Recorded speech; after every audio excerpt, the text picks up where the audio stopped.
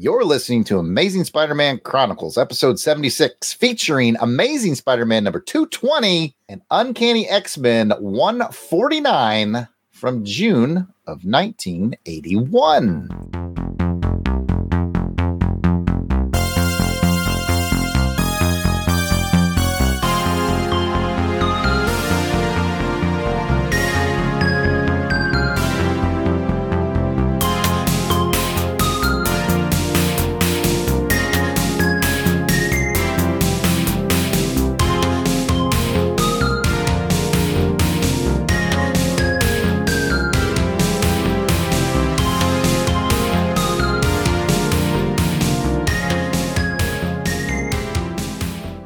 Welcome to the 76th. It says 76 at the top of the script, 75th right here in the script. I trusted the wrong Pat.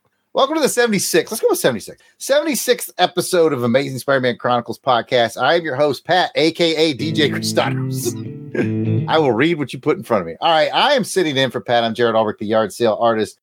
Pat is taking care of his wife as she convalesces. Things are going good there, so we're happy about that. Pat, we hope you come back and join us soon. Now, Amazing Spider-Man Chronicles is a podcast. We journal the Amazing Spider-Man comic book issues read chronologically by their release date, along with another comic from Pat's comic book collection, either in digital, trade, or the many long boxes stashed away in Pat's basement.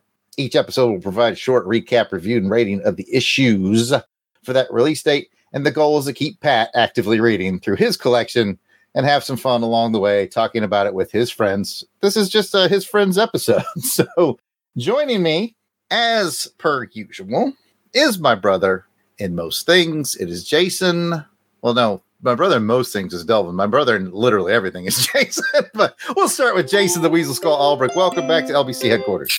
I'm the brother he has to have. Yeah, you're not allowed to escape on anything. I'm the brother he was assigned at birth. Oh, I'm doing great. Things are looking up. You know, I've been looking to advance my career opportunities, and seems like there's some openings there in the underworld in New York City. With it's time to move up that ladder. Yes. So we got to knock this out early. I got a heist to plan and execute. I gotta stay on top of things. I really want to get that slot. Yeah, there's certain things you got to do, but I admire your tenacity. Delvin, what comic book related bit do you have prepared as I introduce Delvin the Dark Web Williams to the show? Well, thank you, Jarhead. I appreciate you introducing me like that and inviting me onto your, quaint, cute little podcast. Everything's great here. So thank you. I'm sure there's a bit in there somewhere that I'm not getting. What? It was subtle, but I thought you might get it. Like, I let you down. Your name is Jared. Right. But I called you Jarhead. It's mispronounced, right? I mispronounced it, which is what Aunt May did. Oh, and the backup story. I got it now. Yes. It's all. Oh, the backup story. I can't wait to talk about that. That was great. And also, I need to leave 5 minutes before Jason, but I can't tell you why. Right. Got it.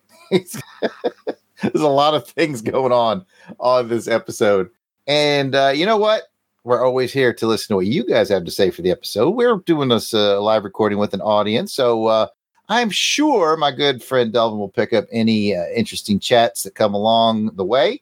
But for those of you who are listening to the recording, you can always leave us a voicemail that we'd be happy to play on the show. You can leave us a message at 707-532-5269. That's 707-532-LBOX. Pick up the phone. Yeah, I like that.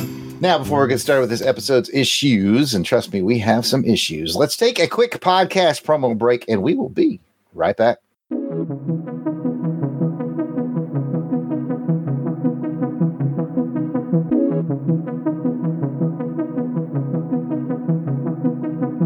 New Warriors, come out to play.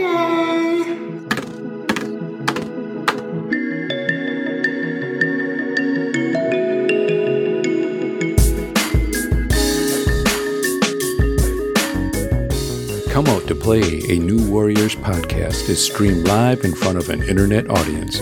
You can join in on the live stream and chat every second Tuesday of the month on YouTube, Twitter and Facebook. Just search for and follow Longbox Crusade. New Warriors, come out to play.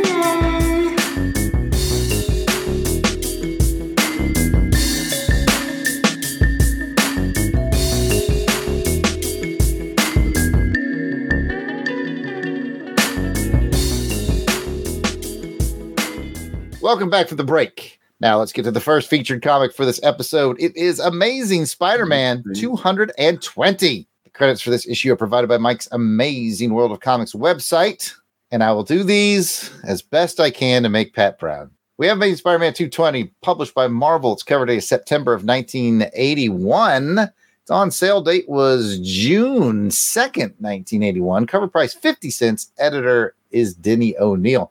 The title is A Coffin for Spider-Man. It's written by Michael L. Fleischer. The artist and letterer is Bob McLeod. Colorist is Bob Sharon. The title of the backup story is The Nursing Home Caper. It's written by Mike W. Barr. Artist is J. Winslow Mortimer. Letterer is Jack Morelli. And the colorist is Donald Warfield. It's been reprinted in Essential Spider-Man Volume 10 trade paperback, Marvel Masterworks Volume 283, which was Spider-Man's 21st. Yep, volume 21, hardcover in 2020. Cover credits go to Bob Layton. I hope Pat wasn't too disappointed. I think I had all those names pronounced properly. No, you did great. I was, which means it wasn't like Pat. I don't know what to do at this point in the show either, but we'll just keep going. We love you, Pat. We love you, Pat. I guess I will pass it to myself for the cover description. Jared, will you do the cover? Of course, Jared, I will.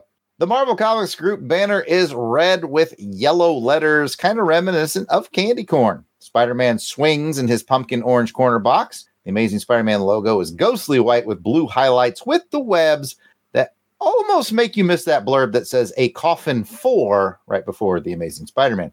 The main action features the issue's guest star Moon Knight as he throws open the lid of a coffin to reveal a seemingly deceased Spider-Man inside, and a cover blurb states, guest starring the macabre Moon Knight.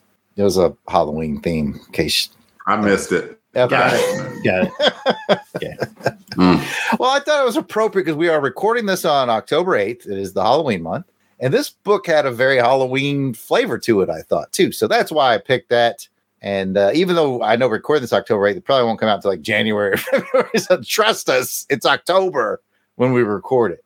We record these things well in advance. We've told you guys this many, many times. All right, let's get to our cover thoughts. We will start with Delvin. I put a comment up. We're doing this live, y'all. I know we've mentioned this, but it's always great to say it again. From Billy Dunleavy, who said he loves this cover. Hashtag swoon.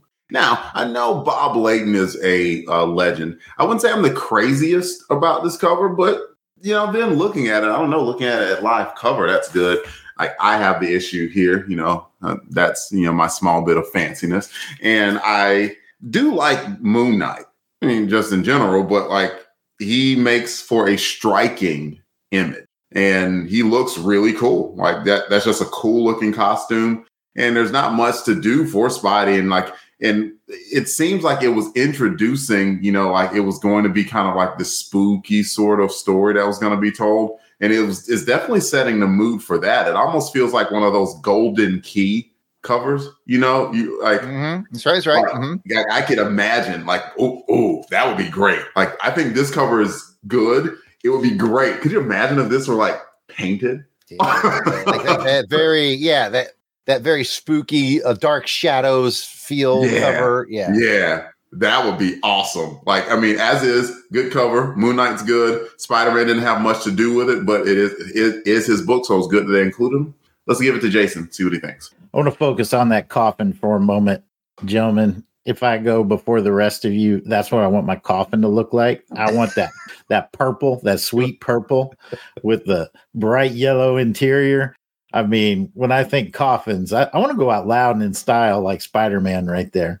In all seriousness, though, I think this cover really captured my attention, and like Jared said, we're recording well in the Halloween season, so it's poignant, but it certainly is something that would have me pick it up off the rack. And it's almost like the edge of that coffin really bisects the cover down the middle. And kind of on our left, as we're looking at it, you have that bright, vibrant Spidey look that we're used to. And then on the right, you have the guest star that's the literally black and white of Moon Knight. And that's about all the covers that you get. And it's really interesting the way that that's laid out. This is a really good one. Interesting, different than a lot of the ones that we've looked at before. A little tongue in cheek with a coffin for Amazing Spider-Man, ghost storing Moon Knight, it's a little pun heavy, but definitely kind of a unique flavor than what we're used to. So I like it. Kathy chimes in from the chat, says, I like the cover a lot. Definitely makes me want to read it. It does say ghost starring. I didn't even realize in my review of it, I said guest starring, and it literally does say ghost starring. Me neither. Nice. What do you think about it, Jared? I think I also like Prince's coffin. It's very, very I was going to make the Prince joke, but I was like, is it too soon for Jared? Nah, either that or Spidey is like a big LSU fan, Go Tigers. One of the two. But yeah, it's very different. For a long time, this was the oldest, one of the oldest Spider-Man comics in my collection. And I took it to a con, a long time ago. Might have been the Heroes Con that you and I went to, Delvin. Ook, say it with me back in the day.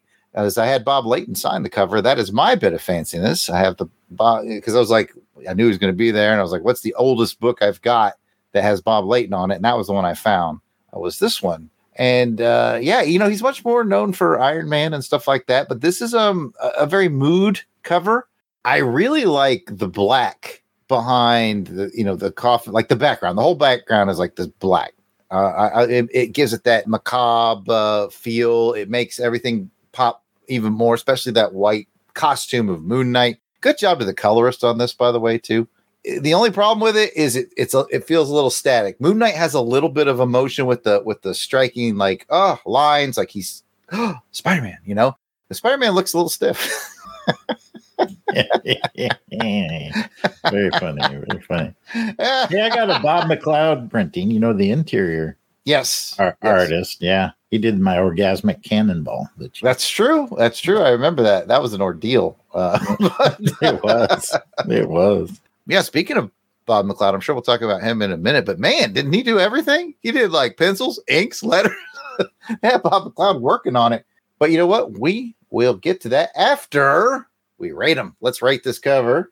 And I have some thoughts from Pat on it. He texted them to me. Now, whether or not I'm going to read what Pat said or what I think Pat would have said is going to be up to the listening audience. But we'll get his thoughts and his rating once we're finished rating it. So we'll go other way this time. Jason, let's go ahead and rate this on a scale of 1 to 5. As a reminder, 5 means you loved it. It tickled your tummy feathers. 4 means you really liked it. 3 means you liked it. 2 means you didn't really like it that much. And 1, you hated it. Ruffled your tummy feathers. Jason. I think I'm going to be the high point on this one. I'm at a 4. It really grabbed my attention. And even though Spider-Man isn't in his traditional Spider-Man pose, just to see him in that final rest pose, really, I mean, for a cover, obviously, Spider-Man's not going to die, but makes you want to know what is going on in there. And to see Moon Knight, he just always looks kind of cool. So I'll give it a 4. I like it. Delvin. Quick comments from the audience. Billy D gave it a 4 out of 5. Heinz Coke gave it a 4. Kathy gave it some weird number that I'm not even going to recognize because she knows the rules by now. Mm-hmm. And it's kind of ridiculous that she put that number that's not a solid number. So. Ruffled my tummy feathers is what she did. Yeah. Her number ruffled my tummy feathers, so I won't read it. I give it a 3. I think it's good. Like I said, I'm not in love with it, but it is a good cover. And it's kind of a case. It did have Moon Knight, did have Spidey, did have the coffin, but the mood that it was setting up kind of makes it seem like it was something that it really wasn't, which is a little bit misleading. Not terribly misleading, just slightly. What do you think, Jared? Coming into this, I had it at a 3, but I'm going to actually be two cool guys with Jason and give it a 4. I think for 2 reasons. 1, ghost starring. That's just great. They got you with the pun. They got me with the pun that I didn't even notice, and I did the dang cover description. And I think if we were recording this in any of the other 11 months of the year, I would have given it a 3, but because it's October and it has such a spooky October vibe, I'm going to give it a 4. So that's my nonsensical 4 for this cover.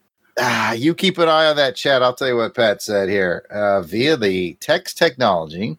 Pat says, I give the cover a 4. Has a great Halloween vibe, and he likes the colors.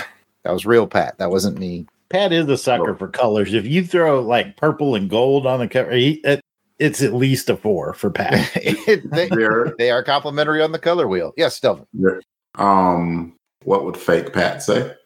Fake Pat. Let's see. If I was putting words into Pat mouth, I would say I'm a chump. I live on Chump Island. I give it a 2.6. My color's breakfast good. Was a bowl of Chumpios. Everybody loves Bob Lation, and that's what I would say. Okay. Bob Laotian would have been funnier, like he was from Laos. All right, I got to keep this bit up the rest of this dang show, don't I? Only if I bring it up. Okay, well, it's going to happen. I just know it. What are the odds of that happening again? Okay, well, now it is time to get our story synopsis. And for that, we go to Delvin. So what do we got here about this coffin for Spider-Man thing, Delvin?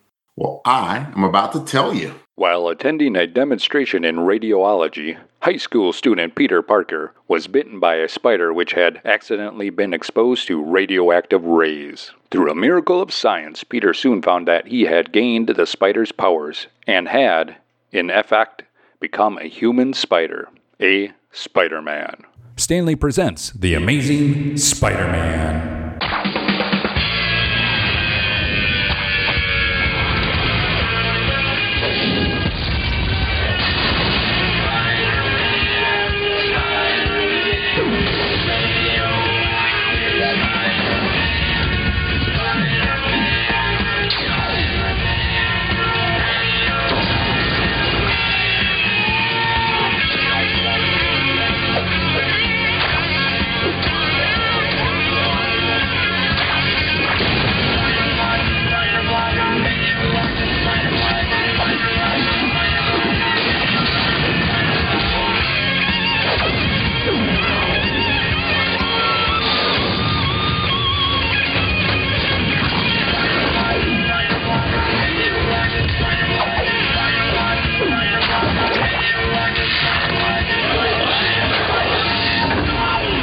The title of this issue is A Coffin for Spider-Man. The action does not open up with Spidey doing anything. Instead, it's Moon Knight thwarting a caper of gold bullion theft. But wait, he's stealing it?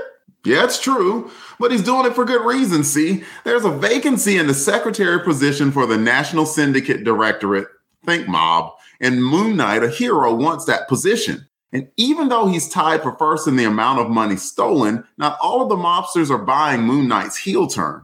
Now we get to Spidey. He's trying to sell some pics to Jonah and JJJ is like, get your butt out there and get me Moon Knight pics. Spidey and Moon Knight do tussle, but Spidey gets hip to Moon Knight's plans and they all play along. But Moon Knight does win the competition, but the Syndicate throws an extra wrinkle in the mix. Bring them the body of Spider-Man to prove you're truly one of us. And thanks to a bait and switch, that wrinkle gets ironed out quickly in like a page and a half. The caper ends. And also there was a quick story about Aunt May and the nursing home, because who doesn't want to see nursing home capers? Aunt May faked a heart attack, y'all. Back to you, Jared. Yes. Like you finish your Spider-Man and then there's like an episode of Murder, She Wrote like right after it. And you're like, okay, yeah, I'll watch that. I have to give credit where it's due, because I want to say like, gosh, maybe a year ago, 12 episodes, 12 issues of Spider-Man ago, we made a joke about following the adventures of Aunt May. And I want to say it was Auburn Elvis who said in the chat, you might just get your wish coming up. And I think this is what he meant. I guess he knew karma. I guess so. Well, let's get to the bric-a-brac on this. Is this a first read or a reread? We'll start with Delvin. First read from me, Jared. Jason. First read from me as well. Well, as I mentioned earlier, yeah, it's a reread. I ruined it. You son of a... I ruined it. This could start happening more and more because this is like really where my Amazing Spider-Man collection was really blossoming in the back in the day. Sorry, everybody. Look what's in the sky. Nothing. Nothing. Just nothing. All right. Well, let's get into the highs and lows and the what-thas. We got a couple rounds of this. You guys know how it works. We will start this time with Jason. I'll give a high to the action sequences and to the artists there. One of the things that I really like about the Amazing Spider-Man book when it comes to actions and the fighting, particularly when Spider-Man fights a lot of opponents, is when they really showcase how he relies on his instincts and his agility to mix in with his fighting style. And a lot of artists can't quite capture it quite right, in my opinion. And I think Mr. McLeod did a great job in here of doing that. And there's one panel in there that I really enjoyed where it shows Spider-Man kind of fighting with his style and Moon Knight with his style. And to me, that panel really kind of sold the whole book as far as the action elements were concerned. So hats off to a good artistic rendering of a Spidey Moon Knight team up fight. I liked it. All right. Gotta love McLeod, man. Inks, pencils, letters. He's probably out there working the sales force, man, calling the shop, getting the orders put in for all we know. That's right. Hey, get those ads in. Come on. We got things to do, Sabah. We got Twinkies to sell. Hostess cake, cream filling. Anyways, Delphin, high, low, or what? I'm going to take a low on this only because Jason did a good job complimenting the high part. And that low part is we are on Amazing Spider-Man Filler Island. And I would love to know what the story is behind that, because it seemed like they were building something. We had a consistent team. We did the Frightful Four with Lolira in it. And, there's the storylines, with the country singer singing, the Bad Country and Pete's apartment and all sorts of stuff. And it was building up, he was curbing Debbie Whitman. Debbie Whitman curbed him. These are things that I like because it's spider stuff. But I will say this much. I did not mind the original story. The original story was good. It was a good story and intriguing. It instantly intrigued me. But the whole time, I had to kind of get rid of that potty face because I was like, it's filler. It's filler again. Not just even. I mean, it's one thing to do that, every now and again, like 1 month, and then you get 12 months of good story or whatever, or continuity. This has been about month 2 or 3. And it's like, what is going on in Spidey world right now that, of course, you had to get Spidey out, but they weren't able to field a consistent team. So much so to the point that there was an Aunt May vignette. And in the comic book, it was the Aunt May art and story. It was almost indistinguishable from the Hostess ad that they had in the middle of it. And that should tell you something. And it's not good. It is good. It's delicious. Not the Hostess. I am not besmirching Hostess. Oh, okay. Okay, they're delicious. I just meant the content of the story there. That makes sense. Okay. The cream filling's delicious. I just discussed this, Jason. I agree with you. On the Hostess front, we are three cool guys, excuse me. No everything jumps. else, I'm alone on Cool Island, and y'all don't jump right. Oh man, I definitely pick up what you're putting down, Delvin. I read this and was like, oh my goodness, this is filler. It really felt like not a great Spider-Man comic, but a really good Marvel team up. I was like, this is like a good issue of Marvel team up to me. It wouldn't surprise me if that's maybe what it was. They were like, hey, pull that over real quick. Right. Yeah, that's a really good point. Yeah, because it wasn't just the writer that was replaced. The whole team. Everything was replaced. So, yeah, it could have been, hey, we've had this one on the back burner for MTU for a while. Let's just cut and paste it. It could be. But it definitely had that vibe. And so I give that a what the, because I'm like Delvin on one hand, I was like filler, boo. But then I was like, this is a pretty good Marvel team up. So I'll level it out at a what the. Stuff going on in the chat. Someone has claimed that Little Debbie's is better than Hostess. I learned the other day that the guy who founded Little Debbie invented the Twinkie for Hostess. So that guy's pulling double duty, and he's so you know there was a story. You know there was a story there too. Like he invented it, but he didn't get the credit he felt he deserved. It's like, I'll show you. Just for that, I'm going to make some of those pink snowball things spongy and weird. I'm not saying I don't eat them. I do. They're just my last choice. Anyway, I don't know where I was going with that. Jelly rolls. Those were the bombs. Get those jelly rolls. The jelly rolls is the best. What are we talking about? Oh yeah, Spider-Man. Spider-Man. Yeah. Let's get back into round 2. I forgot who went first last time. Whoever that person was can go first again this time. Keep it going. I'll just go ahead and say my other high is J. Jonah Jameson. As I've said before, I'm kind of new to the Spider-Man books, as in reading them in continuity. You know, of course, when you grow up collecting comics, Spider-Man is, you read some Spider-Man. He's either guest starring in the books that you read or you pick some up along the way. But this is the first time I've really read seriously through this volume 1 run. And it just really cracks me up because J. Jonah Jameson is just always the rain cloud that busts open on Pete's good day. And he does it again in this one. I missed the last episode with you guys. I wasn't able to record, so I went back and read, and I was cracking up when Peter was hoping that J. Jonah Jameson would give him some bail money, and Jonah's like, nah, get yourself out. And it just follows up here when he's like, okay, things are finally turning my way. I've got tons of Spider-Man photos to show, and I've got all, I've got, this is money in my pocket. And he shows up, and John's like, I don't want your Spider-Man. That's yesterday's news. I want some Moon Knight. And it's just, spoiler alert, that'll be my silly Spidey moment. I cracked up. It's just like every time with this guy, he shows up just when he's thinking he's turning a corner and things are looking up. J. Jonah Jameson's like, So that's my high. Another great J. Jonah Jameson spoiler moment. He's just the secret sauce that makes it all work, isn't he? He really is. He really is.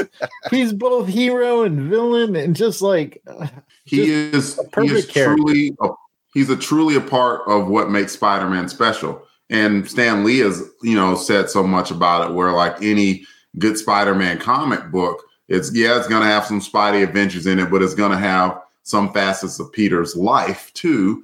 And what is more of a part of Peter's life? I mean, like probably with the exception of like Mary Jane and Aunt May, right? Than J. Jonah Jameson. It's like JJJ has been there from the beginning, and there's a reason that he's been such a venerable character like he is. He truly is special. Well, you've got the mic, so keep going with your next and final round, my friend. Bob McLeod can draw his butt off. The artwork in the book was fantastic. It was a lot of fun to look at. And so that's clearly a high. If you're going to have guest spots in your book like they did, at least you're going to have somebody who's not a slacker. Like if somebody like Bob McLeod's on the book is like, I know that name. Okay. I'll read it. I don't know what's going on in the Mighty Marvel bullpen right now as far as Spidey continuity, but that's okay. Like, because especially like it's John Romita Jr. John Romita Jr. draws like 3 books a month. So clearly he couldn't be the issue, right? Like it's John Romita Jr. So, man, I would love to know. But like, anyway, the artwork, good. Like not good, great. It made it very easy to look at. And so I could at least understand that even though it was a one and done, that it was a one and done I could get into, and I'm okay with that. What do you think, Jared? I saved my last high for the second round because I really enjoyed the backup story. Aunt May in the nursing home, crimes that go on, and her faking a heart attack, and I just got a kick out of it. I thought this is a lot of fun. It almost had like an Archie Comics feel to it, just a little bit, and I kind of like that. It truly did, Jared. It truly did. So yeah, I grew up reading Archie comics. I still read Archie comics from time to time, and it felt charming and fun. It was just like it's one of those things where, again, we don't know the history behind it. We weren't in the Marvel offices, but they were like, we got to do this filler issue. We don't have quite enough page count to make it. Will somebody do a backup story? And like it felt like it wasn't like somebody was like, man, I gotta come with a backup story. That person was like, I got it. I haven't wanted to do this for a while. And it just seemed like that kid on the basketball court just in the corner. Put me in, coach. Yeah, who was the back? Oh, it was Mike Barr, Mike W. Barr. He wrote a lot of Batman and the Outsiders, I think, and some other Bat stuff back in the 80s. And Jay Winslow Mortimer on the pencils. It came together. So I just hats off to a good. It's filler, but man, they made the filler fun. And when you do that, I'm all in. Let's get into Silly Spidey. Jason, we know what yours is. You got it. Yep. J. Jonah Jameson. I got it. It's got to be the part where he was like, because Spidey came in like cock of the walk, right? he's like, I wouldn't wrap fish. Did he say something like that? I wouldn't wrap fish. I wouldn't wrap my fish with this. Oh man, it's just nothing better than Pete coming in on that high, and then this. Here comes like, give me those Moon Knight photos, or you're fired. Jay Jonah on the anti-aircraft gun, like. It was like, oh man, that's a pretty bubble you're floating on, Pete. And here, I just got this pin, right? And then I have one that I thought was like, is a silly Spidey / a what the, where in a kind of baller moment, but like if you think about it, it's a little bit grosser. Like friggin' Moon Knight was out fighting crime the whole night, and then he like jumps from the helicopter and then glides into his pool, and then he dips into the pool and goes to another pool and comes up and just immediately starts making out with the wife. And it's like, man, did you shower? Oh, the pool. On the pool, he cleaned up on the swim. Unless there's soap in that pool, Moon Knight was stinking. That's all I'm saying. Now you smell like stinking chlorine. And then he was like, you want to play some backgammon? I'm like, back something. All right. Right? She was very excited that he was home. She was. So that was your Silly Spidey, was the sweet, sweet life of Mark Spector. Yeah, the sweet, unshowered life of Mark Spector. Yes. Oh, I mean, you also have, he runs around with this dude who speaks with a very thick French accent, and he's got a paper thin French mustache, and his name is Frenchie. Frenchie. A lot of thought went into that one. I mean, they didn't even go with stereotype, Delvin. It's stereotype. They didn't even go with Pierre or Jean-Luc. They went with French. But that's not even my Silly Spidey. I'm going to go to the backup story. I just love Aunt May calling that dude Raisin. He's like, it's Razor. And she kept calling him Raisin. And I just love that, the little punk rock guy. It was who funny ended up being also, quite lovable. It was funny also. She was like, oh yeah, I've had enough experience with heart attacks. I know how to fake one. Has one every 4 issues. Good. It's like, that's true. It's been 220 issues of Amazing Spider-Man. She has had 418 heart attacks. She knows what she's doing, man.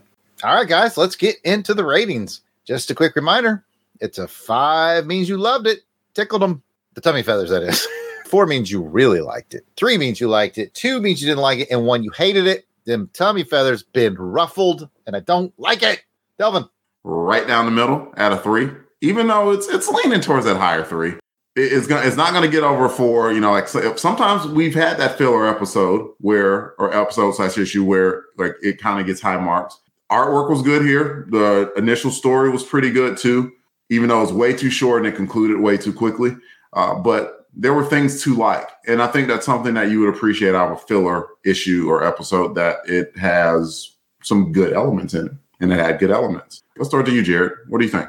I'm with you. I think it's a solid 3, which is pretty good for a filler book with a backstory to it. Like, again, initially I was kind of down on it, and I was like, this might be a 2, but then I was like, yeah, this is a pretty good Marvel team up, and I was charmed by the backstory, lofted it to a 3. Jason. I'm going to round it out with a 3 as well. Same reason as you guys. Obviously, it's filler.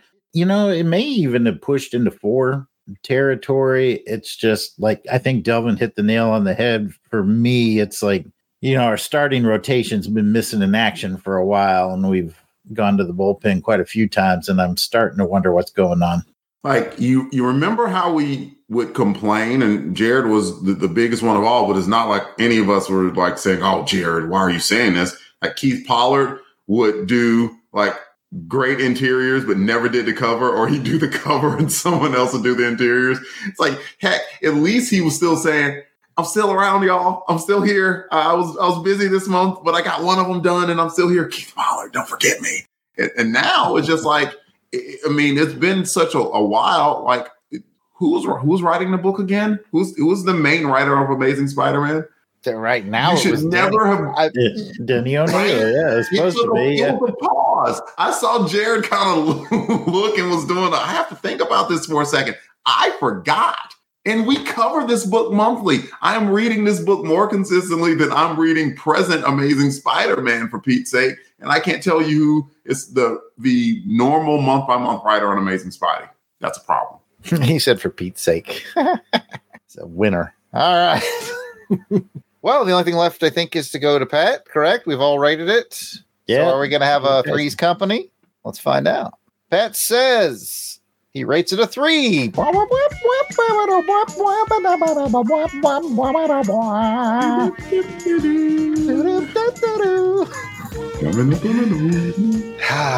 anyway, as Pat rates it a 3, he said, not much. I'm going to read. This is what he wrote. Not much, just Spidey teammates my up with another hero. That's what he texted. I'm not making that up. Makes about as much sense. Say that too. As much sense as usual.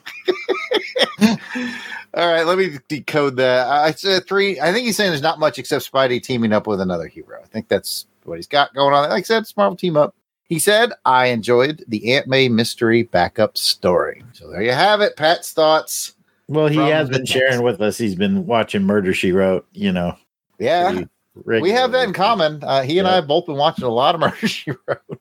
Well, usually that's the end, but, we've added the old Karma count recently. So I wonder what our friend Auburn Elvis has queued up for us in this issue's Karma count. Should we guess and see who gets closest again? Oh, yeah, like Price is Right this thing? Yeah, let's Price is Right this thing. Let's think here. Thinking. I think it's going to be a lot of karma because it ended up like doing a really, really big thing as far as taking down that, getting that book that helped take down a lot of national crime. So he didn't really fumble pretty high. Yeah, I'm going to go with 300 karma count. Okay. That seems high. He's pretty stingy with that karma count. I'm going to say 100. And I, in true Price is Right fashion, going to go with $1. So I think you're both over. Let's find out. I'm thinking I'm over 2. But let's go ahead. I'm sticking with it. I guess I'm your karma, and I love it. I can't get enough of it. There's nothing above it.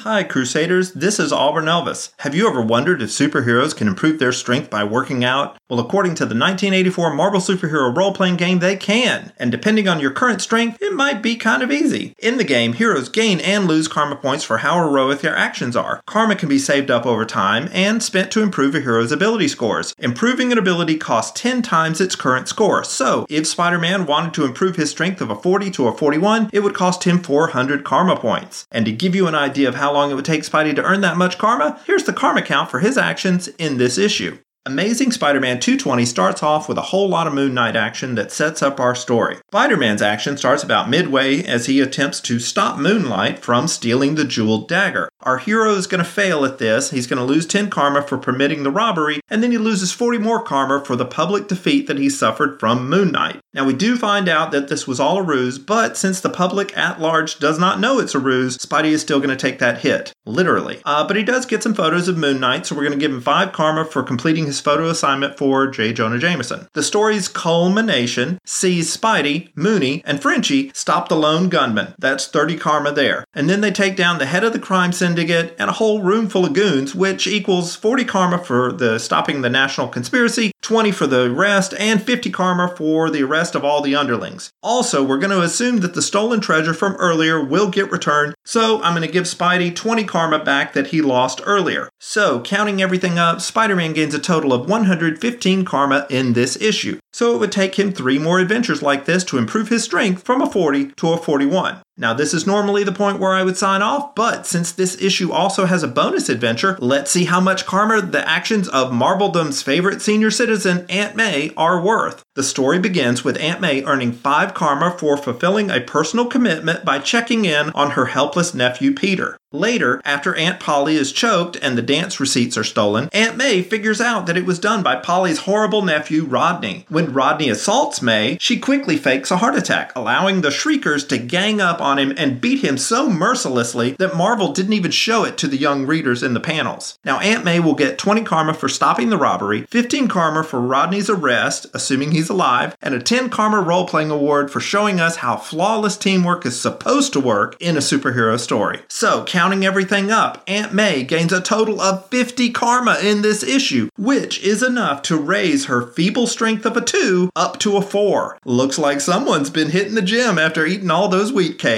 I'm Auburn Elvis. Thank you very much for listening to this karma count. Let's blow us another amp, Joe November. I guess I'm your karma, and I love it. I can't get enough of it. There's nothing above it. Well done. Well done. That was great. And congratulations to Jason for guessing the karma. No, we're going to forget about that part. I don't even remember. Oh, we'll never forget about that part. Oh, goodness. Well, that was awesome. Thank you so much for that, Albert Elvis. That was, it's good to know that Aunt May is getting moving on up. She's got them gains. She's got some suspicious powder going on them wheat cakes. Like, why are you bulking up faster than normal, Aunt May? What you doing? She was like Rodney. She sussed out that Rodney, the turd. All right. Well, that's going to bring us to the end of this part of the show. If you got a comment or question, you can always send us an email at contact@longboxcrusade.com, or of course, comment on our X, Instagram, or Facebook pages. It's all at Longbox Crusade. Also on YouTube. We'll be right back. WhenItWasCool.com is your source for the best in retro pop culture.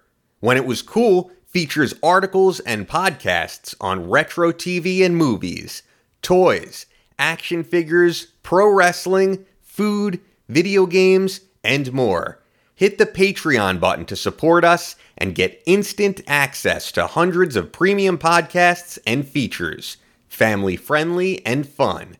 WhenItWasCool.com. Welcome back from the break, folks. Now let's get to the second featured comic for this episode, which is determined by our Crusaders Club members. Crusaders Club members get to vote on the segment using the online poll that's only available at Longbox Crusade's Patreon.com page. As always, we want to thank our Crusaders Club members for voting to help determine the programming of the show, even though I know some of it is intentional just to destroy me. If you want to get in on the voting and all the other amazing benefits of being a Crusaders Club member, go to patreon.com/longboxcrusade. For as little as $1 a month, you can help determine what each episode's second feature will be. For this episode, the Crusaders Club members have selected for my great torment, Uncanny X-Men number 149. All right, let's be honest. I've been enjoying the X-Men lately. Let's see if the streak continues. The credits for this issue are provided by Mike's Amazing World of Comics, and it goes a little something like this. As mentioned, this is X-Men 149, published by Marvel. Cover date, September 1981. On sale date, June 9th, 1981. Cover price, 50 cents. Editors, Louise Simonson. Writer, Chris S. Claremont. Esquire. Fun to be on the other side of that. Penciler is Dave Cockrum. Inker is Joe Rubenstein, and the letter is Janice Shang, and the colorist is Dennis Weed. Welcome back, Glennis. I saw that and I lit up. I was like, yes. And I don't know, there's a lot of Glennis Weed fanboy podcasts out there, but this is the one. This is the one. This is reprinted in X-Men Classic number 53. Essential X-Men Volume 3 trade paperback, which is how I read it. Marvel Masterworks Volume 90, which is the 6th volume of the Uncanny X-Men. Uncanny X-Men Omnibus Volume 2 hardcover, and the epic collection of I, Magneto that just came out last year. Cover credits are Dave Cockrum and Joe Rubenstein. Jared, will you do a cover description? Certainly, Jared. I'd be happy to. The Marvel Comics group banner is looking very Coolsville with its purple and white letters. The corner box is shaggy shirt green, and it contains the heads of Wolverine, Colossus, Fred, Storm, Kitty, Daphne, Nightcrawler, and Angel. The Uncanny X-Men logo is yellow with red highlights. The main action features Wolverine, Kitty, Colossus, Storm, and Nightcrawler searching like Scooby and the gang through a dilapidated tech facility that's full of mystery machinery. Looming large in the background is the mysterious living dead creature, Mr. Garrock. He probably would have got away with it too if it hadn't been for those meddling mutants. Zoinks, yo. Garrock, Your Honor. Zoinks, Jinkies, and indeed it is just Garrock. It's not Mr. Garrock. Oh, I had a lot of fun writing that one. And Pat loves Scooby-Doo, so I'm sad he wasn't here for it, but he'll get it in the editing booth. Okay, let's do cover thoughts. We'll start with Jason. This is another good Cockrum X-Men cover. Probably not one of his best. I think the thing that really highlighted it for me this time when I picked it up to read it in preparation for this was the flashlights. The flashlights really kind of sell it.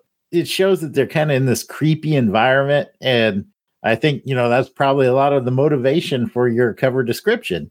Yeah, I think just from a creepy, cool vibe sense from the cover, I thought it worked really well. I agree. Like, you're absolutely right. When I saw them looking around with flashlights, I immediately thought Scooby and the gang. Delvin. How often do you think on any cover do you see Wolverine with a flashlight? You can hear it dun dun dun dun dun dun dun dun. Yeah. So that was, even seeing that was at first it kind of was oh, this isn't a very good post, but the cover worked exactly as intended. Because I pulled it out, I looked, I saw all the X-Men, kind of looking, benign, not action poses and flashlight. And then I looked up and saw that half shadow. So it worked. It did. Because that image of Garrock was creepy as all heck. So I'm okay, that it was an effective cover, and that it did what it was supposed to do, that it set out to do. And just as a quick aside, I kind of like the old school Marvel comic group banner that goes across the cover. I don't know. Absolutely. Yeah, just adds a little to the cover. It's these are Marvel comics. I like that even better than the logo. I don't know. Just wanted to point that out. I'm with you. When I'm flipping through a dollar bin and I see that banner, I don't even really care. I'm just I'm getting it. I don't care what book it is. It just tells me it's of that era. That's fair. Yeah, I do the same. Yeah. Just a cool look. So that's all I got on the cover. What do you think, Jared? It's a mixed emotions cover again, much like you. At first it's a little bit goofy with the flashlight thing, and then you're but it does set a tone, and then you see the face. The one that I have up, if you're watching the live stream version, I think this is from Marvel's digital library, and it's a little bit recolored. And I believe you guys have the originals there, but I feel like Garrock's face is even darker on the real cover as opposed to this digital version. Like it's bright blue machinery and a darker purple Garrock face in the back. Yep, it's more purple on the cover. This one looks more blue.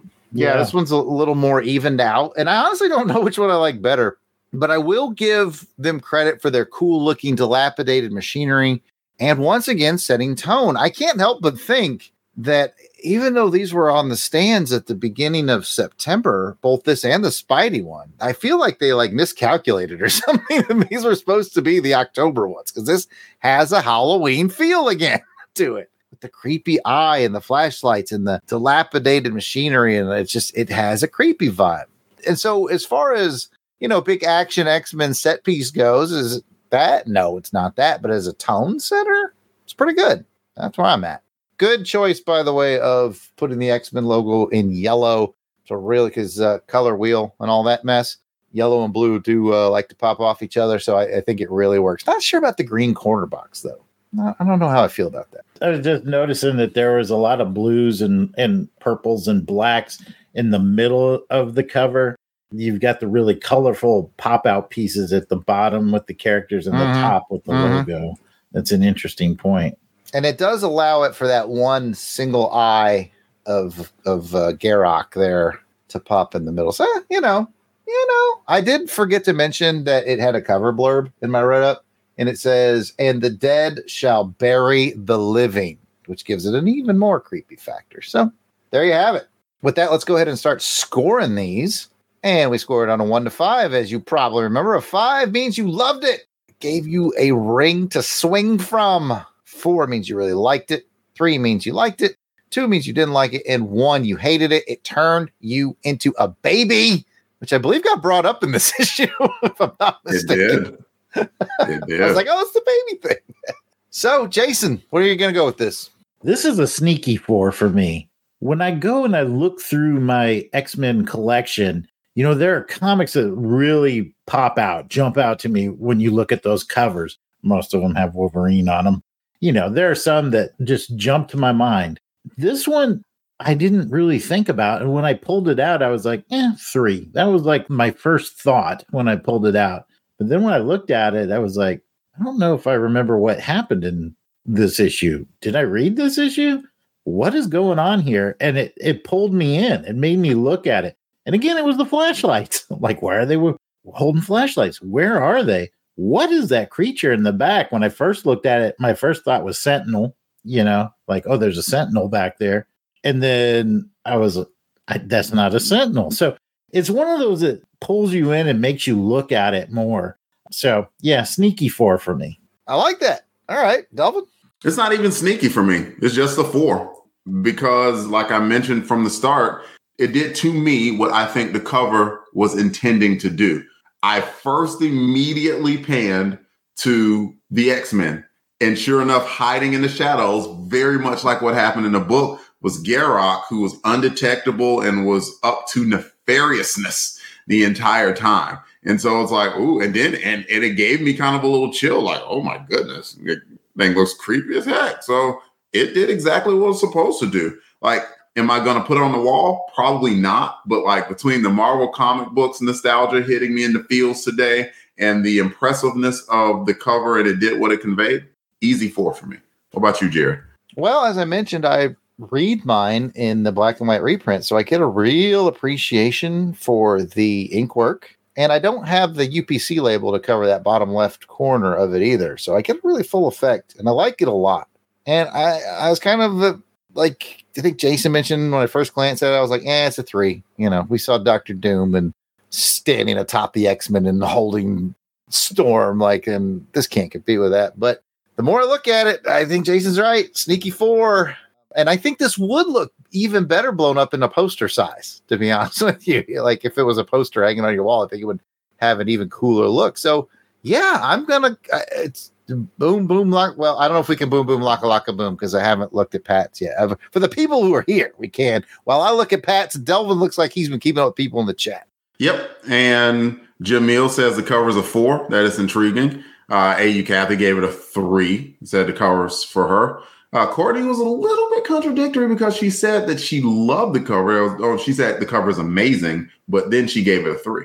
So it was an amazing 3, probably at high level 3. So we're about the same. Well, bad news, gentlemen. We are not going to open the door and get on the floor because Pat gave it a 5. Oh, Pat loved it. Oh, but remember how I told you he loves Scooby-Doo? Yep. Yeah, and colors popping out, and it does both those things. So there you have it. He said he really likes this art. He said this is solid cock rum, and there is an ellipse between the two. So I don't get it. I don't either. No, neither. Seems childish to me. I need to grow up. You're making rum jokes again, I guess. And with that, let's get into the story synopsis brought to you by Jason. I'm hoping for big words. Cyclops, Storm, Banshee, Nightcrawler, Wolverine, Colossus, Children of the Atom, students of Charles Xavier, mutants, feared and hated by the world they have sworn to protect. These are the strangest heroes of all. These are the X-Men. Stan Lee presents The Uncanny X-Men.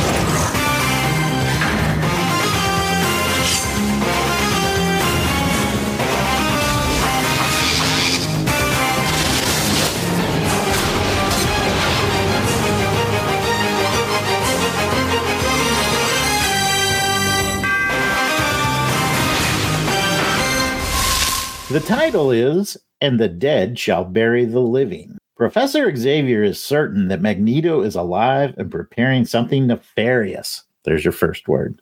Looking for clues to his whereabouts and plans, Professor X sends Storm, Wolverine, Nightcrawler, and Colossus back to Antarctica and the remains of the evil mutant of magnetism's previous secret lair. Unbeknownst to our heroes, Kitty Pryde, now going by the questionable codename of Sprite, has stowed away on board the X-Jet. Her teammates discover her near their destination, and a reluctant Storm decides to bring the trainee along instead of abandoning the mission. Storm and her crew return to a creepy, hollowed-out volcano lair that appears empty, save for the nightmarish memories of the veteran mutants who barely survived the deadly battle with the hidden base's former occupant.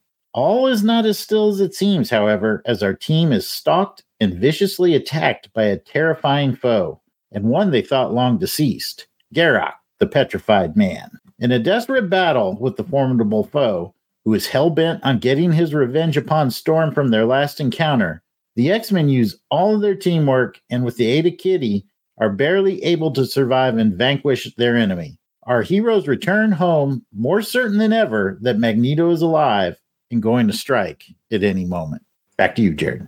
Okay, let's do the bric-a-brac. Is this a first read or reread? We'll go with Delvin. First read for me, my friend. Jason. It's a first read for me as well. I've had it in my collection, but if I'd read it before, I certainly don't remember it. Well, then, it is a first read for me. It's a bleeding rainbow. What? I wasn't prepared. I wasn't prepared. I'm sorry. I was reading rainbow. There we go. So with that, we will get into our highs and our lows and our what does, and I suppose we'll start with Delvin, round one. What do you think, man? It's just Garrock, Your Honor. Just Garrock, Your Honor. What? Absolutely creepy villain. Useless, but creepy. He had some good things, and this. Every writer has a feel, right? And the whole story felt Claremontian. And I'm not even talking about word count or anything like that. I'm talking about where you had Kitty and she was kind of feeling neglected. And then she stowed away on this mission that she shouldn't have been a part of, which means, of course, if you read any Claremont, that character is going to be the cog that's going to be the one that actually breaks open the whole caper. Speaking in Scooby language still, I guess. So it felt very Claremontian, like the entire story. And I'm fortunate that I generally like how Chris Claremont sets up and structures stories, but you could kind of see it coming a mile away about how it was going to be presented. Not how it was going to end necessarily, but just how it was going to be presented. Yes, I agree wholeheartedly, my friend. I saw that coming, I don't know, 1,000 miles, however long they traveled. I was like, oh, here we go. She's going to stow away. She's going to be the key to victory. Anyway, it's not my turn to go. Just a little comment on yours. I'll reveal more when it's my turn to talk. It's Jason's go. Yeah, I agree that this was definitely a continuation of Claremont trying to sell us Kitty Pryde. You know, she's still new to this team, new to the comic book universe. Obviously, as we're recording this today, she's a storied member of the X-Men, a leader now. But this was her in the early days, which is fun for me to read. But my high is really going to go to Storm on this one. I think as I was reading this, something popped into me, and I've been reading X-Men for years, and you essentially had Cyclops leading the team earlier when we started reading, and now you're seeing Storm step into that leadership role. And Cyclops was the leader that Professor Xavier assigned to the role. Storm is the leader the X-Men chose to follow and choose to follow. And you see that in this book. I see in the way that Wolverine responds to her, defers to her, and doesn't question her authority in the field. And it's a natural ability. And even the empathetic way she treats Kitty Pryde when Kitty Pryde's like, what do you think of my new costume? It looks like somebody threw up a bunch of Starburst all over it. And, and Nightcrawler's about to say what he really thinks, and she gives him that little shock with the bolt of electricity, and she says, you can't say anything nice, don't say anything all. And then she says, Verstehen, like in his language, do you understand? And he's like, yes, ma'am. She shows how she cares about Kitty. She shows how she takes her job very seriously. But most important is how the team reacts to her when she's in the field. I still love Cyclops. I still think he's a great tactical leader and everything. But Storm is very much an empathetic leader who understands her team better, I think, than Cyclops maybe did. And that really came out in the book for me. So in a way, first I want to say, I love what you just said. It was great.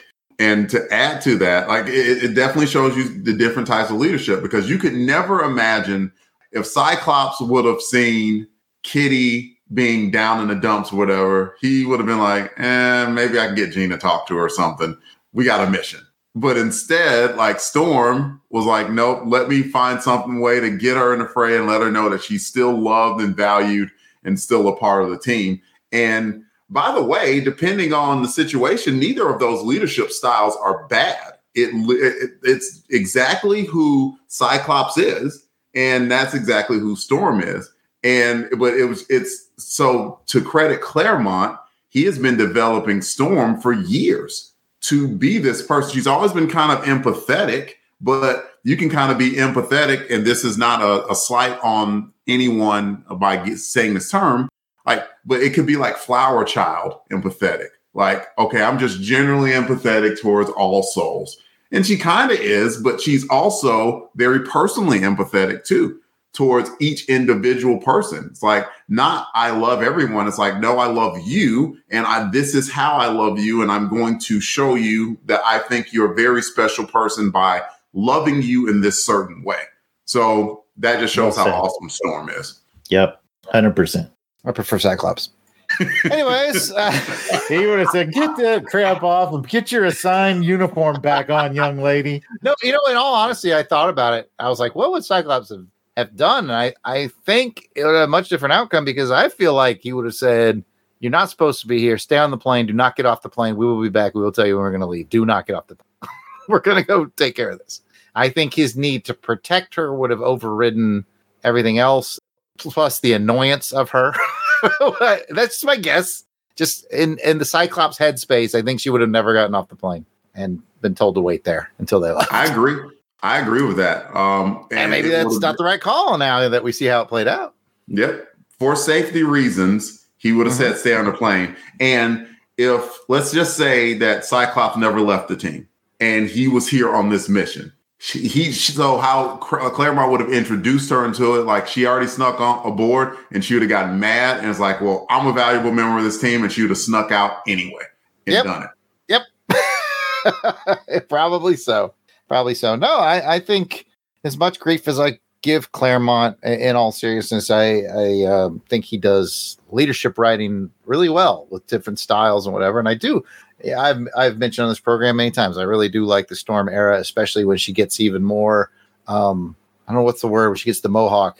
Jaded is too strong a word, but she gets a little hardened, a little battle hardened into the 80s. And that's my favorite version of Storm and her leadership. Because like you were saying, Dalton, she kind of has a flower child vibe about her. She will lose a little bit of that as time goes on, because leadership will do that. It'll harden you. And yeah, it's good. He just writes a really good journey of leadership, I think. So yeah, full props there. My high, I got a high for you guys this round is, I was annoyed at the beginning because I saw the whole Kitty Pryde thing coming a mile away, and I thought she was just kind of being annoying in general, rocking them roller skates. She was not giving those roller skates up though, was she? No. But my high is I was like, oh, okay, well, Claremont's doing a very cool thing and reconnecting with something that we read, a year ago, maybe, the whole Garrock thing. And and it was neat to revisit that because I remembered all that. I remembered the volcanic explosion, and Magneto has apparently had a hand in all that. And I was like, this is okay. Yeah, this he's tied it back in such a way that it made it easy for me to remember it. And I thought, that's pretty cool. So that will be my high. Will be his long-term continuity. That's one of the benefits you get out of a deep storyteller like Claremont. He tracks his pens pretty well, I think. So I was impressed. And to continue the theme that we were mentioning with Amazing Spider-Man, there's no drop off, right? And that's refreshing. Yes. I don't think we've had. There maybe a filler, like the one with Man-Thing might have been a bit of fillery, but I was afraid this one was going to be a filler issue when I first started reading it. When Professor X is going through his computers and talking about their battles with Magneto, I'm like, oh, this is going to be a filler where we're going to get all the Magneto backstory in preparation for the next arc. So I was really happy when it didn't turn out to be that. I was like, oh, Jared's just gonna have a field day with this one too. Because I looked at the cover 149, so they're building to a 150 is going to be something special. So I was like, yeah, they're going to spin their wheels on this one. And to Claremont's credit, it's a little bit of a wheel spin to get us to 150, but it's like, hey, you know what? Let's revisit the whole Garrock thing that I kind of left that one dangling, almost pun intended there. So yeah, he very clever. I think it is filler, but I think it's really cleverly disguised. Get a little mileage out of the filler. It tied into the overarching, and they've been doing this for months now. And it's like, okay, and so like it was starting with the advancement of that storyline was, okay, I'm going to send y'all back to his old HQ. I want to check that out. And who knows why? Maybe Professor X had a specific reason why he wanted the team to do that, and that's yet to be revealed. Because I don't believe I've read 150 before, so it's completely up to the Crusaders Club to let us know what we're covering next month. But if we do read 150 next month, I can't wait to find out why and Professor X did that. It'll be interesting. Yeah, it's double size, so I'm sure they're gonna stick me with that one. But anyway, and it's X-Men, double size X-Men next month, maybe we'll see. Oh my goodness, whose turn is it? Who starts? I think it was me. You. I started. Go ahead, Delvin. I started. Of course, it's like I started. It's me. It's my turn. Delvin, I have nothing to say. There's not a lot left in this. No, there's not. I'll just give a quick high to the action. The action of the book was also very good. They did a great job of keeping Garrock in the shadows, but it was very fun seeing how delicate the action was. It was a good showcasing of Kitty's powers. I hate the name Sprite, so I'll probably never call her that. I just don't. I get it. I know what a Sprite is. I don't like the name. Like, so whoever made the decision. You make me laugh. Crazy things you do. So when they went ahead with Shadowcat, I like the name Shadowcat. Shadowcat's a cool name. Yeah, the action overall was good. It was cool how some of the X-Men got knocked out of action, and so the other ones had to cover down on them and make up for those shortfallings. So it was a great team effort overall in order to defeat a very powerful foe. That was cool. Agreed and well said. Jason. We touched on it, but I really like how this issue shows the continuity of the storyline. We kind of open up with the X-Men still trying to repair the damage from the alien attack that Kitty had to fend off, but destroyed the entire danger room in the process. And so they're coming together as a team to do that. Kitty's still trying to find herself. And I think that's an interesting aspect of it. Like a lot of teenagers in general, be teenage boys or teenage girls, trying to find their own unique identity and really overdoing it with the costume and kind of the family dynamic. And you kind of see them all continuing to bond together as a team. I thought it was interesting that Angel was not in this book. He really kind of feels like the odd person out now, which is ironic because he was one of the founding members. But in my opinion, hasn't quite found his footing with this new team. And we talked about how we see Storm continue to grow as a leader. And then that action piece of it, it took the 5 of them working together as a team to defeat Garrock, who's a very powerful villain. I don't know Magneto, but not too much of a step down from Magneto. So all in all, I really appreciate the continuity, how they're continuing to develop characters. And it's something you don't even really see that much these days, where you'll have teams come on to a hero's book or a team book and they'll stay for a while. And then another creative team will come aboard and just kind of discard everything and start again. That seems to be the new way things are done. And I appreciate this old, this older Claremontian style, if you will. Yeah, it's all right. So I will add that you just mentioned the continuity, which I mentioned earlier as well. Like we're all very pleased with the continuity. And I want to say the Garrock story, maybe I'm wrong. Was the Garrock story a Cockrum? Might have been a burn. Can't remember. I think it was still Cockrum. Because that maybe that gave the vibe too, that like it just feels so connected because it was the same artist that did it. But I want to focus on the art. Cockrum and Rubenstein are amazing. And again, I read these in the essentials, so it's black and white. So I get to really enjoy the pretty much flawless penciling and ink work and just all the different things they have to draw, from the tech to the characters to the, dilapidated tech to all that. So just, we kind of raved a bit about the art in Amazing Spider-Man earlier. I want to really rave about the art here. There's just, I have my pluses and minuses with Claremont, but man, his art teams just, they give him the cream of the crop. And if it'd be easy to pick up X-Men, even if I wasn't the biggest on the stories. And as you guys have noticed lately, I've been enjoying them more. But it's so easy to pick it up even if you just want to look at the art, because it's so good. It's really incredible. So I will definitely take my second and final round with a high and just say this art stuff is really solid. Well, with that, it's time to go into the extra mile. Who went the extra mile in this issue for you guys? Who stood out? Who had a day? Who was living their best life? We'll start with Jason. I'm going to go with Storm. I know it's probably not the obvious choice in this book, probably not the one that Claremont was focused on when he wrote the book. But for me, I'm just enjoying watching her grow as the leader of the team and seeing the team continue to gel around her. She accomplished her mission. She got her team out alive, defeated a tough villain, and lived to fight another day. So good job for Storm. Considered Storm as well, but she told a bold-faced lie in this issue. I don't know if you caught it. She didn't say it out loud. It was a thought bubble, but she said, "I wish Warren was here." Nobody's ever thought that.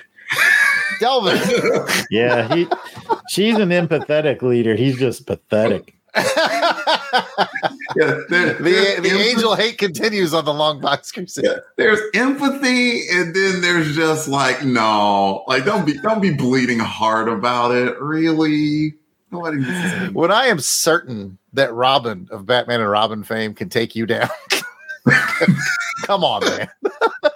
Like, hey, I need a giant fan real quick. Look, I got wings, I can fly. And then Robin just hits him in the face with the bow staff.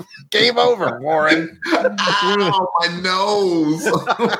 Even that trap that we saw him in, when we saw him in that trap that the Doom set for him, it's just like, oh, all I have to do is fly better.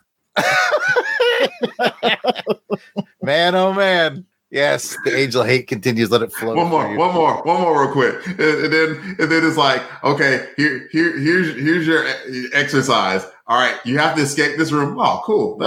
There's no traps in here. Without your credit card. No! What would have been better is if Doom had like just panes of glass and like a bird, he just bolt right into him.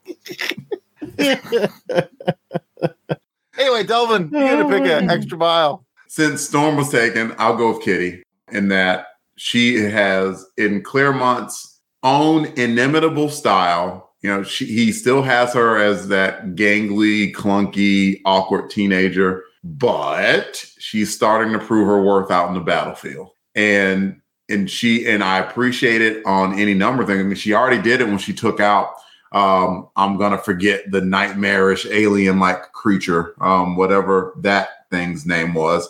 She already proved her resourcefulness and intelligence and worth in the battlefield, which is definitely different from just just run-of-the-mill intelligence, but she continued to prove that here against a more powerful foe where she was outmatched. She didn't panic. She went ahead and did what she needed to do to save the day, and she understood her strengths and limitations. So all those lessons that Professor X and company are teaching her seem to be paying off. What do you think, Jared? I gotta agree with you too on that, because I was just thinking about how she had, you said, strengths and limitations, and she pushed herself beyond what she thought she could do at one point. Basically held her breath, I guess, as she moved through a solid object for quite a long time. Lava. Yeah. Yes. So that was cool. But at the end of the day, when I just think back on it and who had the big play, I'd say Storm. I'd say it's kind of Storm's issue to be the leader again. So I'll be unoriginal. Just Jason and I will be two cool guys, and Delvin can just be a chump, I suppose.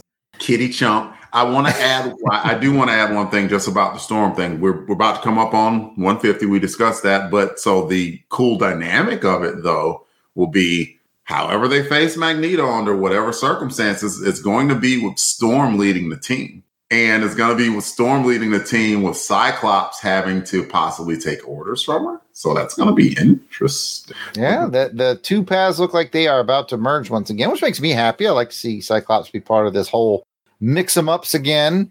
I did like that though, where he's like, well, I've had this blindfold on, so Magneto probably doesn't know it's me. And Magneto's like, Scott, hey, Scott. Dude, wear a visor. That's how I normally see you. We have fought like 8 years at this point. I know who you are, dude. Like, come on, man. Are you stupid? It's good times. And then Cyclops was like, Angel, help me. And then Magneto's like, really? And then Cyclops was like, no, not really. No, and then no, for both of our benefits. And they just laugh together. Oh, man. Oh, Scott. Oh, Magnus. Oh, that was a good one, buddy. All right, let's go ahead and rate this issue, and then we'll get Pat's thoughts on it, and then we'll be winding this sucker down. You know how the rating system works. 1 to 5. 5 means you loved it, gave you a ring to swing from. A ring to swing from. I can say it. 5 means it gave you. 5 means you loved it, and it gave you a ring to swing from. I gotta give Pat credit for reading that over and over again. That's not easy. 4 means you really liked it. 3 means you liked it. 2 means you did not like it. And 1, you hated it. Turned you into a baby. Scale of 1 to 5. This Garrock dead shall bury the living. Jason. 4. I really liked it. It's a bit of a filler issue, a teaser before the big battle, but it was really good. The environment was super creepy and cool, and it tied together the story really well. So 4.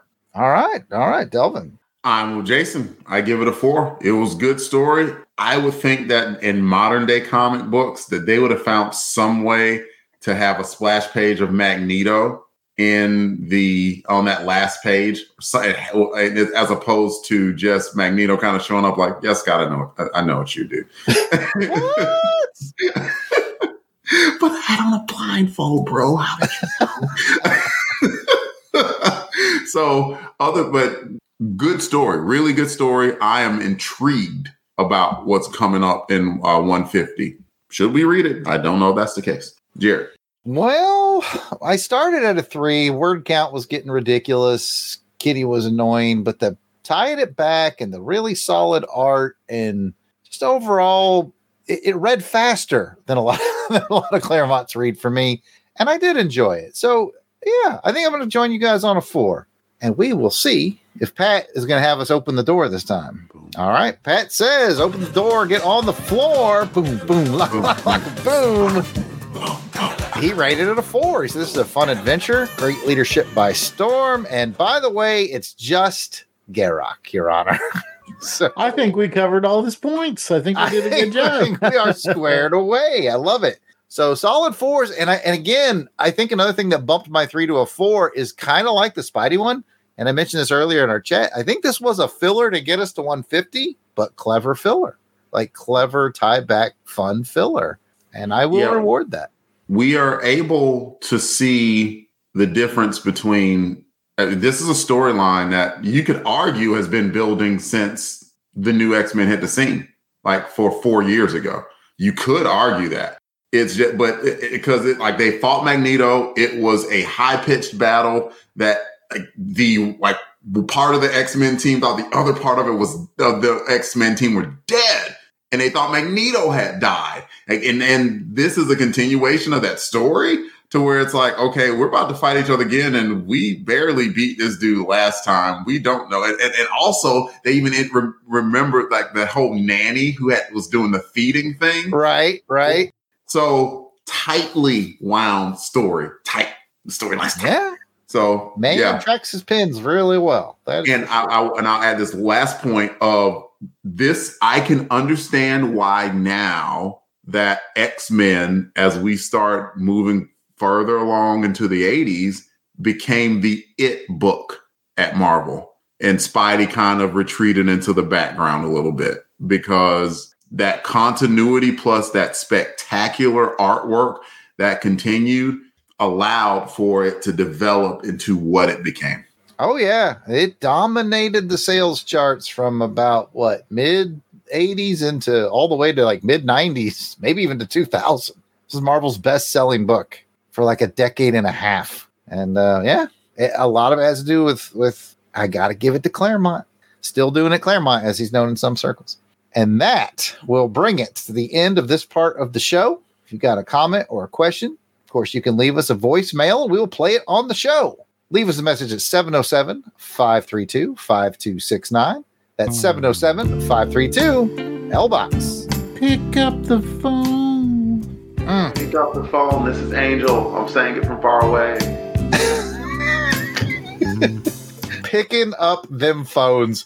We will be right back with Crusader comments and your thoughts and the closing of the show right after this. We Are Venomaniacs is the Venom Site official podcast for all of your symbiote news, reviews, and point of views about Venom-related comics, movies, television, animation, and merchandise. We are available on Podbean, Spotify, Apple Music, iTunes, Google Play Music, and YouTube. Join us, won't you? Welcome back from the break. Now let's get to the feedback part of the show where we share your comments, emails, questions, and shares in a segment called Crusader Comments. We are thrilled to kick off these comments with special shout outs to our Crusaders Club members. These are the fine folks that have joined our crusade. They enjoy early access to special long box episodes, voting to help determine show content, and so much more. So these are the folks reaping the benefits and giving some much appreciated support to the show. And Helica Wolf. Auburn Elvis, who's joined us here in the chat. Bill Beer. Blast it or stash it. Braxton or Underwood. Captain Entropy. Clark Westfield. Clinton Robeson. Dave the Battle Wagon Collins. Ezra Gallo. Gary Viola. Gene Hendricks. Gerald Green. Jason King. Jason Lady. Jeremy L. Jim Jarman. I hope you like Jim Jarman too. Jim Meal. Joe Thomas. John Watson. Josh Strickland. Candace Ward. Kathy Bright, the MVP. Mark Ross, a.k.a. Cluck Trent. Matt and Lizzie Passo. Maxwell Traver. Miranda W. P.D. Devins. Paul Hicks. Rick from Jeff and Rick Present. Rob Morgan. Samantha Maney. Sean Urbanski. Spidey 67. Spreadsheet. Steve Cronin. Tim Price. Tony Pennington. And Toronto Cop. If we missed anyone in our list, we apologize. Keep in mind that we record these episodes well in advance of release. So if you're a recent addition, we should be adding you soon. Still, no worries. Just let us know that we missed you by sending an email to contact@longboxcrusade.com and we will get it all straightened out. As a reminder, you can become a Crusaders Club member by heading over to patreon.com/longboxcrusade. For as little as $1 a month, you'll get a little bit of access to the amazing world of the Crusaders Club. Hold on. Wait. What? What's wrong? It's not just a little bit of the access. Like, we don't do that angel thing where we're just hovering above. What? We give all. For $1? No, $1 just gets you a little bit, right? $1 gets you all the access. All of the access. I'm sorry, folks. This is why Delvin normally does this. For as little as $1 a month, you'll get access to the amazing world of the Crusaders Club. Come check it out. I thought it was a misprint, fellas. I'm sorry. Don't have any extra scratch laying around, but still want to help us out here at LBC headquarters? Please take a moment to write a review on Apple Podcasts for this podcast. Even if you just want to keep it short with just star ratings, it helps raise the profile of the show, and we will share your review on the next show. And we have social medias, shares, and retweets from Amazing Spider-Man Chronicles, episode 72, February 1981, where we covered Amazing Spider-Man 216 and Uncanny X-Men 145. We had over 200 likes for this episode. So we had to, like we said, we're paring it down. So if you want to get your name on here, you gotta hit that like, share, and retweet, or just give us a rating or something. Gotta get a little extra mile. Give us $1. Give us $1. Give $1. I'll read it in bold. I'll shout it out from the rooftops. All right, we'll go clockwise again, and Jared, you can kick us off whenever you're ready. No problem. These are the folks out there doing that whole share and repost and all that stuff. And it starts with Chris at BTO and Bat Books. He's back. He's back. Let's go down the highway. I gotta wipe it. Oh man, that felt good. Oh man, it's been a minute. Thanks for coming back, Chris. Oh, I'm next. You're Sorry, up next. I got so excited.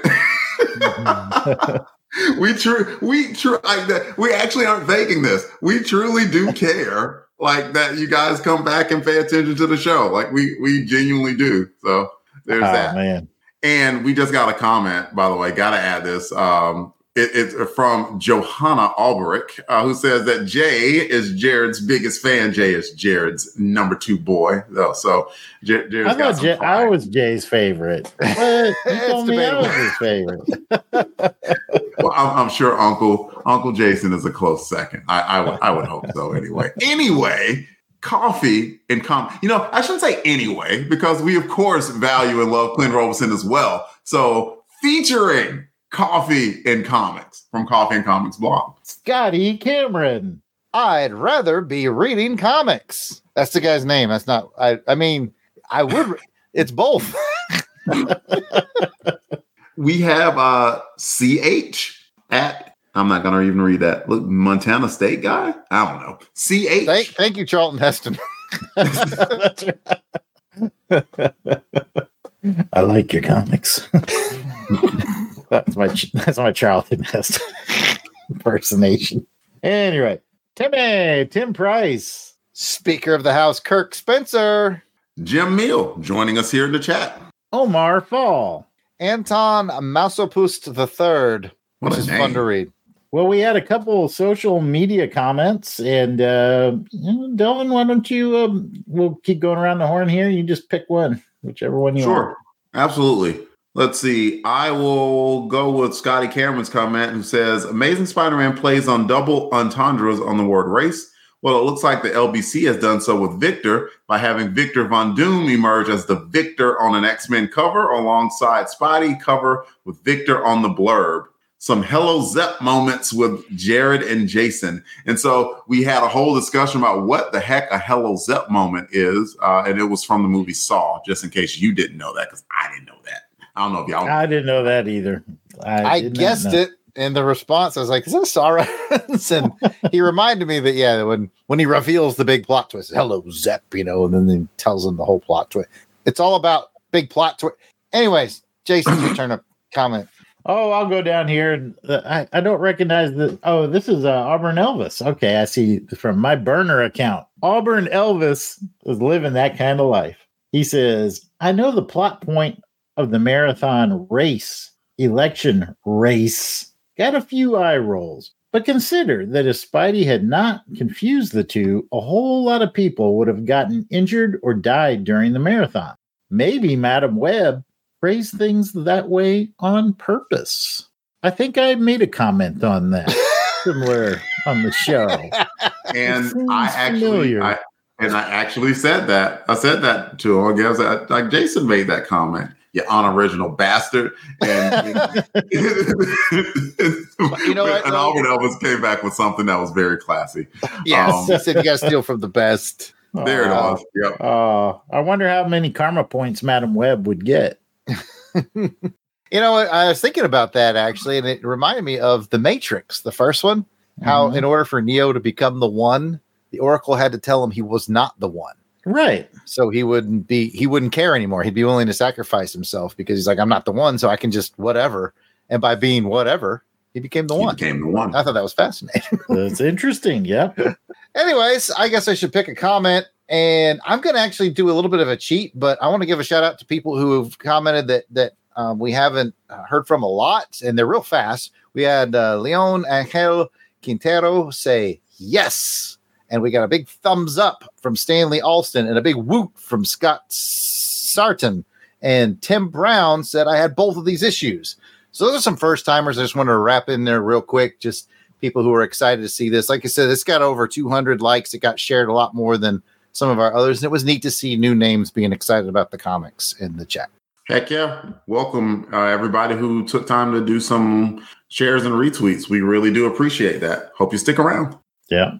And you can call us and leave a voicemail that will play on the show. You can leave us a message at 707-532-5269. That's 707-532-LBOX. I was on mute. Pick up the phone. I was kidding. I faced through the mic. Sorry. It's got bits and bits tonight. Hey, Longbox Crusade. You know, about Spider-Man Chronicles featuring Amazing Spider-Man 217 and 218, I know that Hollywood has taught us that the women in feedy bars are supermodels in belly shirts and cut-off shorts. But Sadie is much more realistic. She's a normal-looking woman with some meat on her bones. And that's appealing to big guys like Sandman and Hyperman. They don't want a stick to be hanging out with.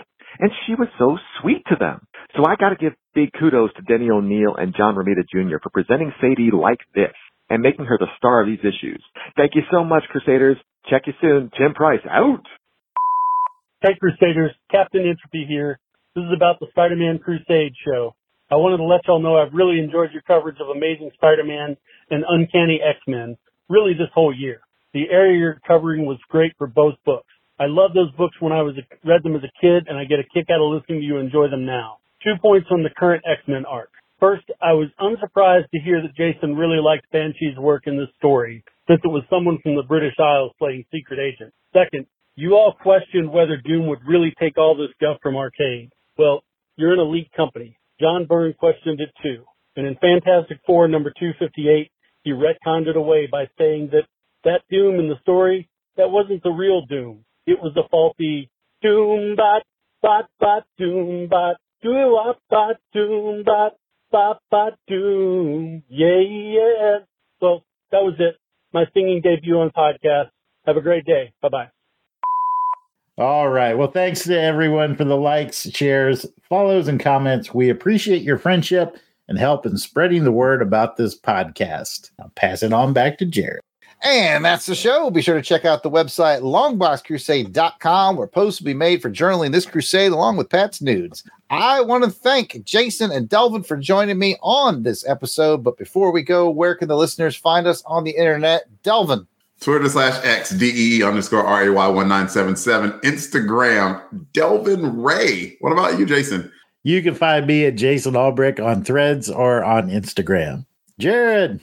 I am at Yard Sale Artist on X and Facebook and Instagram. You can check out my art at www.theyardsaleartist.com. And if you want to wish Pat a speedy recovery, or more so his wife a speedy recovery as he's helping her out, you can reach out to him on the X/the Twitter at Christatos01. That's Christatos with the K. And we'll be back with some more Doing It live stream, second Sunday of the month most of the time. There's always the Mother's Day month or when other weird holidays. You know what? Just stay tuned. We'll be around. We'll do these live streams on some Sundays. And they're at 3:30 Central. And we'll chat. And we'll have fun. And we'd love it if you subscribed to the channel. If you've not already subscribed to our channel, it is slowly, steadily growing. We've seen a lot of good growth. Liking the videos helps. Commenting on the videos really helps as well. So get in there. Even if you're like, I don't want to comment, go to the comments and write, I don't want to comment. And that'll be fine. Take a building full of people hostage and don't let them go until they like it. Yeah, it's that easy. Subscribe. That's simple. Yep. Yeah. Our legal department, which is Laurel, just sent this in. Do not take a building full of people hostage. She wants to see me again, doesn't she? Yeah, she does.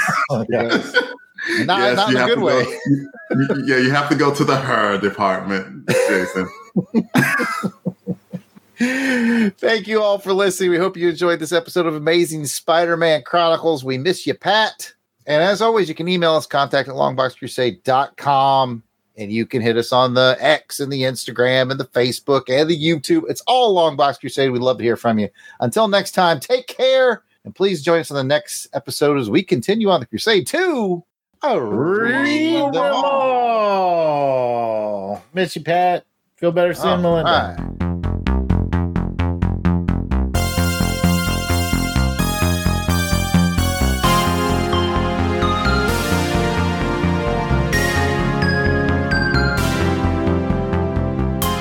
The intro music is provided by musical genius Joe November. Check out his SoundCloud at JOSEFLIN99. You won't regret it. All songs, song clips, and characters discussed are copyright of their respective copyright holders, and no infringement is intended. We are just fans that like to share our love of comics.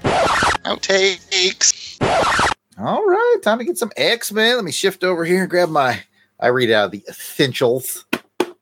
Jason's got you got the issue. Don't got the issue. Look at them fancy boys. I got the black and white reprint. That's as far as Jared goes with the X-Men. It is. I have their Essentials volumes 1 through 5. And what's weird is Essentials volume 1, it starts like where we started. So like they just ignored all the X-Men history all the way up until basically they're like, let's see, when does Wolverine show up? Right about here. That's where we'll start. It's like there were like 7-8 years of history before the new X-Men. Shut up! You shut up! Shut up! Wolverine! What a weird choice to start the Essentials there. But anyways, that's how I read it. Until next time, read them all. What's in your long box? Keep your head down and your knuckles up till all are one. No. Yo, Warriors Joe. come out to play. Bye. Everybody have pros.